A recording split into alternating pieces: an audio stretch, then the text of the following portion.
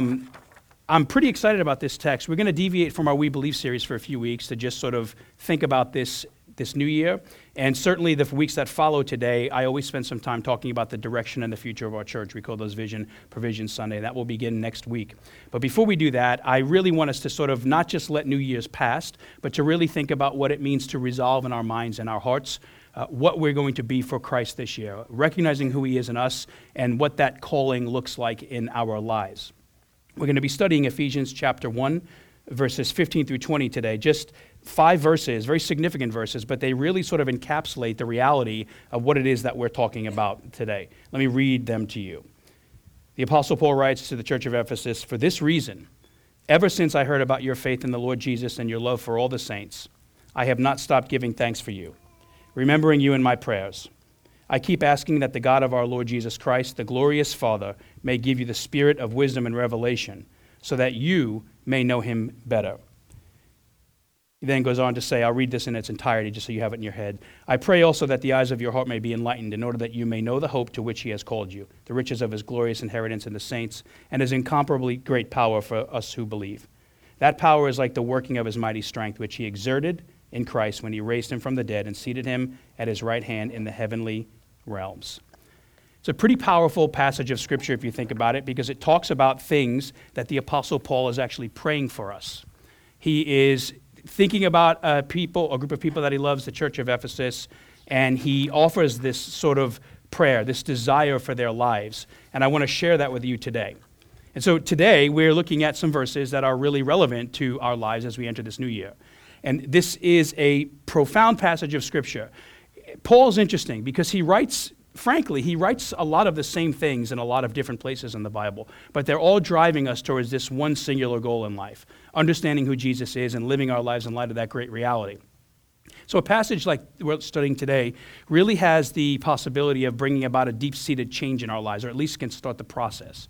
Because this teaching shows us that God wants us to know Him in a pretty deep and meaningful way, one that causes us to fully experience the blessings and the benefits of what it means to be in Jesus. Passages like this really they address the fact of the challenges that we deal with, maybe marginal or nominal Christianity, hobby-like faith. These passages really tell us something, that the love and pursuit that we show to Jesus really can do significant things in our lives if we follow Him. And so the foundation of this prayer, to know God like this, is rooted in grasping a very simple but important truth. It's a very relevant truth, and especially in light of the excitement, and at least in my experience, 2 emotions tend to define these next weeks: excitement and challenge. In one sense, maybe we were just longing to get to 2019. We wanted to put 2018 behind us, fresh start. Some people have that, so they're a little bit excited about a new year. But for others, the reality of a new year might raise some difficulties. Maybe they're less excited to get into 2019. Maybe 2018 was the best year of your life, and you're wondering how 2019 can be better. I'm going to answer that for you here this morning, all right? The main truth I want to share with you this morning is a charge of sorts. It truly is a declaration, a battle cry of our hearts. This new year, pray and labor towards really knowing God in a deep and meaningful ways.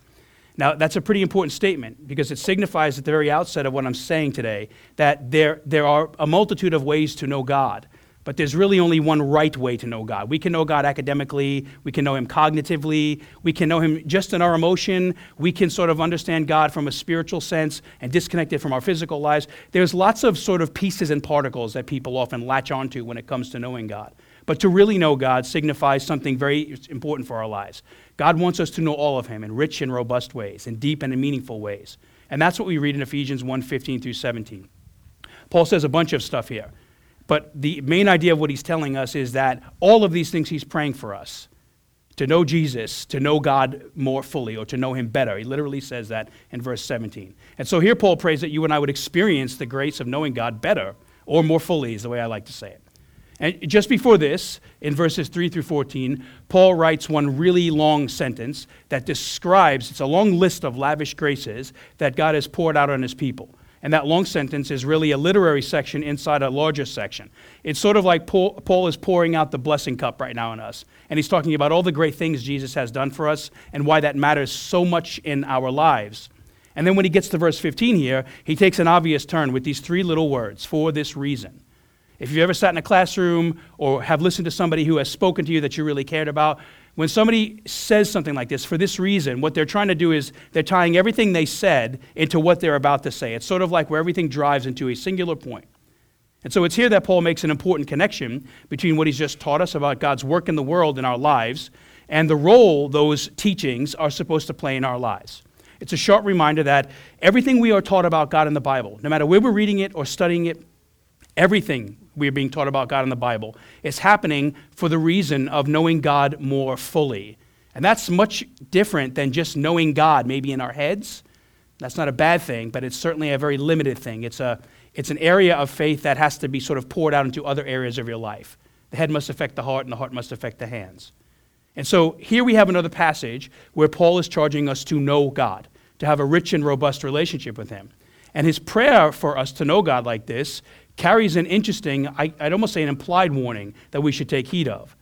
That it is entirely possible for us to be people who can maybe dabble in truth or play with truth or absorb truth, maybe just mentally or cognitively, but disconnect it from the rest of our lives. In other words, we can read truths about Jesus, but not necessarily always apply them to our hearts or experience the grace or the benefit that these truths are meant to provide us.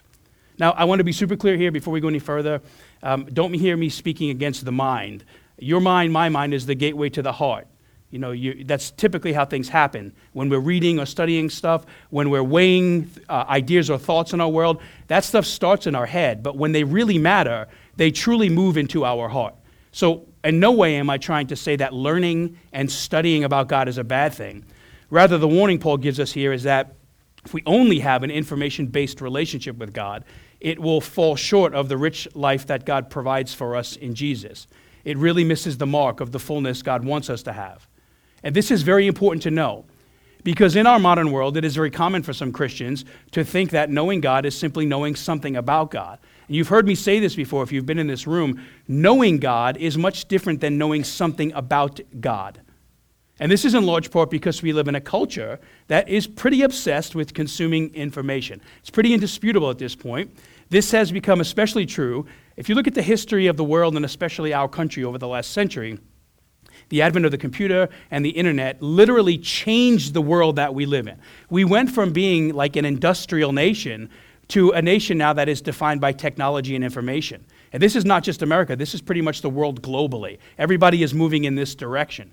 Information is now the new printing press or the new automobile factory machine. That's what we dabble in today. That's the commodity of the world, information. And with this new era that we live in, this increased availability of information, it brought a major shift in the way that we see knowledge or access to it and the way that we actually apply it. So think about this. Let me just give you a couple of examples here. Essentially, like 100 years ago, 125 years ago, we moved from being a people, like let's just say you were a metal worker, and I use this illustration for a reason. If you were a metal worker, you learned about metal to do what? To make metal, right? Or if you were learning about wood, you did that because you were likely going to practice the trade of carpentry. We went from that to being a people now who have the luxury of learning these things simply because we want to learn them. Maybe some of us are, hobbyists when it comes to carpentry or metalworking or whatever it is. The idea is that a lot of us now, through television and information, we can actually see and learn all of this stuff without ever having the desire to even do any of this stuff. For many of us, consuming information has become a bit of a hobby, and I would say even a luxury at times. And I'll give you an example of this in my own life. A few years ago, I started watching this show on the History Channel called Forged in Fire. Have any of you ever seen this show? No. Okay. So I'm like a total history geek. One of you have. We can be geeks together. One of my favorite shows. And it's a fascinating show because I love history of all sorts. I mean, there's really no history that I don't enjoy. And this is a show about blacksmithing, which obviously is a major element of world history. Blacksmithing, forging weapons and armor and tools, these things were catalysts to make the world somewhat of what it is today.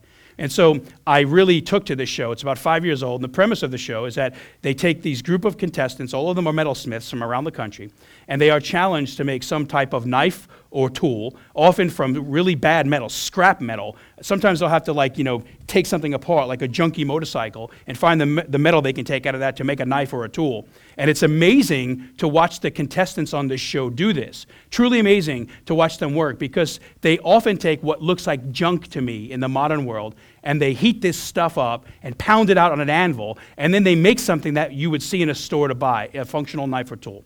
And so I've watched this show enough that at times I actually feel like I have an understanding of how the metal forging process works. Like, I will sit on my couch sometimes with my bowl of ice cream while these dudes are sitting there banging out metal in 400-degree rooms with all this heat, like complaining and critiquing about what they should be doing, as if I've been metalsmithing my whole life. Right? And so on some days, I probably feel like I'm more of an expert in blacksmithing than the people on the TV. And a few months ago, it was sort of interesting. I mean, I still enjoy the show, but I started thinking about the silliness of my couch critique for these folks who have spent their whole lives doing this. Let me tell you what I mean by this. I've seen every episode of this show, and some days I really do believe like I have a sound knowledge of blacksmithing, like I could make you a sword out behind the theater if I wanted to. Right? However, if I were to bring like an actual blacksmith into this room, and we were to begin talking about blacksmithing, I'm pretty confident the person would disagree that I have a deep and robust and rich understanding of blacksmithing. Well, I'm sure I could have a good conversation with somebody about the history and the types of metals used to forge knives or tools. Well, I could talk to somebody about the heat that's required and the oils needed to temper and harden a blade. I could talk to them about all of this and a host of other things, blacksmithing techniques. There would be one massive difference between myself and an actual blacksmith. That difference would be only one of us has actually experienced and applied all of that blacksmithing knowledge to the point where it was used to make something with metal, to make a knife or a tool. One of us has a knowledge of this. The other one actually has a knowledge that shaped an experience. While both of us could talk a great deal about blacksmithing, only one person has used the knowledge for its chief end, to make something out of metal. And that person isn't me in this example. So all that said, watching this process, I have to defend myself a little bit. It's actually created a desire in me. I want to take a class on this. I'm trying to find a place to go make something. So if I'm out here for a week or I come back with no fingers, you'll know why. But I'm looking to do this. But for right now, as it stands, I'm just a guy who thinks he knows something about blacksmithing. I know enough about it to be dangerous, right? But I've never made anything.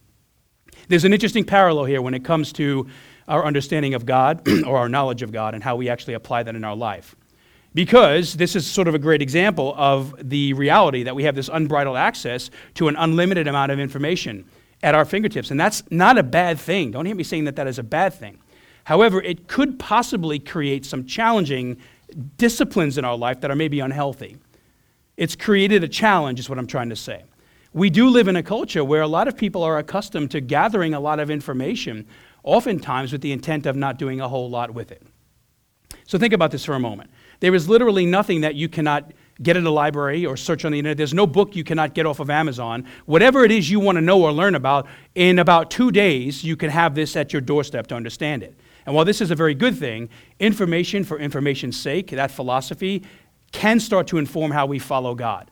And what I want to say today, I think the premise of Paul's understanding of knowledge, our knowing God, is that if we approach God this way, if we sort of treat him like a forged in fire show, what will happen is we really can sabotage our faith in God. Because unlike the television shows or the information we consume, God doesn't just want us to consume information about him. He wants us to deeply experience him, and that is a very different thing. This is the thrust of his prayer for us in these verses. In order for us to fully understand what Paul is praying about, this idea of us really knowing God better, we have to remove ourselves to a certain degree from the cultural understanding we have of knowing something. Because knowing something in Hebrew thought means knowing something for the sake of it, for experience. It's shaping life in some way. Remember, Paul is a Hebrew. He's a first century Jewish person, and he's writing about knowledge from the way that he understands it. And so what this means is he's making a deep connection between our knowledge about something leading to an experience with something.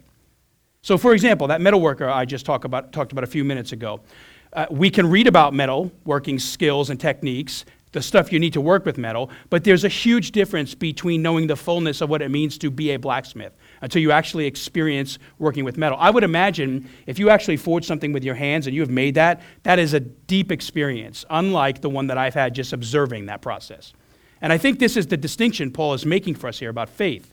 His prayer for us is that whenever we learn something about God, or we understand something about what he's doing, the mark of actually knowing that truth is when you and I experience it in our lives in a way that it starts to reshape our lives. One of the best illustrations ever given to describe this, I shared it with you about 2.5 years ago, so I'm sure you'll remember it. This is, in my opinion, it's the best one describing this, from a great American pastor and theologian named Jonathan Edwards. And he used this illustration about honey, describing this idea of knowing God and really knowing God. The difference between sort of hearing something about God and then actually knowing what that thing is you've heard about God in the depths of your heart. And he said this, it'll be behind me. So there's a difference between having an opinion that God is holy and gracious and having a sense in your heart that the loveliness and beauty of that holiness and grace. There is a difference between having a rational judgment that honey is sweet and having actually tasted its sweetness. And so he uses these two sort of ideas. The first is one directly about God. He says, listen, it's one thing to know about the holiness and the grace of God. It's another thing to actually have experienced the grace of God and for him to make you holy. And then he puts this in a common tongue, and he gives this example of honey. And what he's saying here is you can look at a jar of honey, right? You can see honey and say that it's yellow and it's kind of thick. It sort of has it feels like oil to a certain degree. It's thick and weighty, right? You can talk about honey and write about it and look at it and observe it. That's one thing. But to actually open a jar of honey and taste it is a very different thing. It's one has an experience around an item, the other actually has an experience with the item. The same is true as we seek to know and love God. So in the spiritual world, what this means is it's one thing to know that in Jesus, God has given you and I everything we need to have an amazing life, a profoundly meaningful life. However, it's an entirely different thing to actually believe this promise. We can read about that promise, but to experience that promise requires a level of belief in our heart. It requires a desire to taste the truth. And the way you know whether or not God has promised you a meaningful and rich life on this earth is whether or not you actually believe that to the point where it starts to reshape the way you live your life. You actually live in the freeing reality that you matter to God and he has a purpose for you. That's the truth with any Christian truth. When God says, I am gracious to you, whether or not we experience grace, we really sense that in our lives, that is the indicator of whether or not we understand the grace of Jesus. And so the bottom line in this is the degree to which you know God is really defined by the degree to which you experience the benefits of his promises. That's a good rule of thumb. If God says, do not be afraid, I'm your king, but we live in constant fear in life, what that means is we know something about God, that he says we should not be afraid because he is the king of our world and circumstances, but we don't believe that to the point where we actually rest in the promise of God being a God who can take our fear away by making us a people who are more confident in him. And so to further marry these truths, Paul goes on to pray that we would experience God in a very specific way. And as we talk about this, try to think about this in your own life as we're sort of beginning to wrap up here. And I want you to think about these things we're talking about, whether or not they are true in your life. So in verse 18, Paul tells us there's a clear evidence that should be present in our life when we really know God. There's something that should be sort of oozing out of us, and I'll read it to you. 1:18, Paul says, I pray that the eyes of your heart may be enlightened in order that you may know the hope to which he has called you, the riches of his glorious inheritance in his people. And so several evidences Paul lists in this passage, but there's one main one that sort of informs all of the others. One of the great evidences that you really know God is when you are living with the hope of his calling in your life. In other words, the people of God should be a people who have hope. Not a naive hope, not a hope that's not bruised and beat up and wounded by the woes of the world and the challenges of life. But there is a hope that drives what we do, how we think, and how we understand the world. So a good working definition of hope means that because we really believe we are safe and secure in the plan of Jesus, no matter what we face today, we can always expect good things in our future because of Jesus. That means even if death takes us, there's a good promise in that. Eternal life with Jesus. There is always this belief that we are secure in the plans of Christ. And because of that, our days, the days that are in front of us, we can trust in the fact that God is a good God and he will be good to us. And now in our world, hope is a precious commodity. And this is because the Bible says we were built to be hope-based creatures. We were built to be hopeful. We were not built to the contrary. Hope in life is supposed to be the normative way we think, not the exception. And for some of us, it really is the exception. Whether that's a long season in life or maybe maybe it's sort of like on a daily basis, you struggle with hope. My point here is hope is a promise from God. It is an evidence of the calling of Jesus in us. It is one of the ways we are supposed to be living in this world, hopeful. And this is why when we lose hope, we often go to great lengths to get it back. We try to make sense of why we don't have it. Nobody in their right mind would want to be hopeless in this world. And so the cry to find hope in our culture right now is ever increasing. We're living in some pretty interesting days, and anything I read on the news and anything I hear seems to talk about darkness and challenges. There are lots of places in our world, in our community, probably in this room, where there is less hope than what we really want. And what I love about passages like the one we're looking at today is that the authors of the Bible never deny this, that throughout life there can be seasons of hopelessness. Why do you think Paul is telling us the evidence of Jesus in us, one of the many ways, is the fact that we live with hope? The Bible talks about this a lot in a very frank way. And hope is an interesting thing because as we think about a new year, most of us probably have hope. We're thinking about the future. We're thinking about what work would look like and our families, whatever the future is for us. For whatever reason, humanity tends to think a lot more about it for the first 2 weeks of January. And then we also know from humanity that by the third week, we don't really think about this at all. That's usually what happens. Our resolutions are, they're just sort of dusty pieces of paper and on our desks. We make a resolution and forget about it. That's the reality of them. Hope, though, transcends a resolution.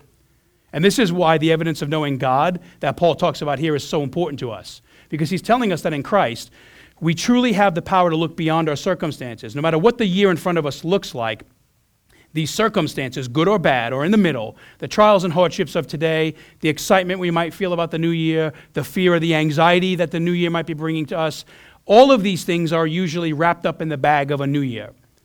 And it is important to know that we can face them with great hope because these things truly are just circumstances. They are temporal circumstances in the context of God's eternal calling on our lives. That's what Paul is saying here. Circumstances are truly just that. Oftentimes what makes us hopeful or maybe a little bit anxious at the beginning of a year is something we don't even think about 2 or 3 years down the road. And so Paul is trying to set our minds into the context of eternity. And his words are a beautiful promise that says there's a great hope in knowing that there is much more to our life, as valuable as this life is and the moments we experience today are. There is much more to our lives than just these days and these moments. This is sort of a small segment of forever. And what this means, the reason we can have hope no matter what we are dealing with, is that even if we suffer today, the hope of our calling in Jesus says the day will come when our pain fades away. If the body is broken today, one day it will be resurrected in Jesus. It will be perfect and won't experience pain anymore. If you experience hardship today, the hope of your calling says the day will come when Jesus will wipe every tear away. Can you think about that? One of the promises of eternity is there will be no such thing as tears. I can't even understand that. There will be no such thing as sin. The thought of thinking about a world where there is no pain and suffering, like that's not even a registered thought in our head anymore, is amazing. And that day is going to come. That's what the Scripture teaches us. And so you see how you understand Christ's promise of hope in your heart for the future. It's going to significantly affect how you see your life in the present. If you can't see beyond tomorrow, that is not the best place in your life to be, because it means you are likely missing the plans and the direction of your God forever. And I want to give you an example of this. A few weeks ago, I spoke to an old friend that I hadn't talked to in a very long time. And he had recently dealt with the loss of a loved one, his father. And if you've ever lost a loved one, which I'm sure everybody has either directly had that in this room or has been connected to somebody that has, the loss of a loved one is difficult. But it's especially difficult when a loved one is a cherished one. That's a different level of loss. And that's the type of relationship that we're talking about here. And so my friend's dad was a great man who loved God and spent the majority of his life serving God and the people God put in his life. And that type of loss, it cuts very deep, and it clearly should. That's a place where the body and the soul are wounded when that type of relationship is taken from us. Now, all that said, that sounds somewhat like a dire situation, and in many ways it is. But what was so encouraging about this is that while there was no denial of the deep and painful reality of the loss, what was clear is that the loss is not what my friend's heart was focused on. It was not the outlook driving the emotions and every element of this person's head, heart, and soul. While the pain was very heavy, there was also an incredible hope present in the words that we were discussing. One that deeply recognized his father was now walking with Jesus in heaven. Now I want you to think about this. The ability to think this way, The ability to have hope like this during such a challenging time in life, it is an amazing grace, and it is a grace rooted in an amazing hope, connected to an amazing calling found in Jesus and in Jesus alone. There is no hope like this that can deliver an eternal hope now, tomorrow, and forever like Jesus can.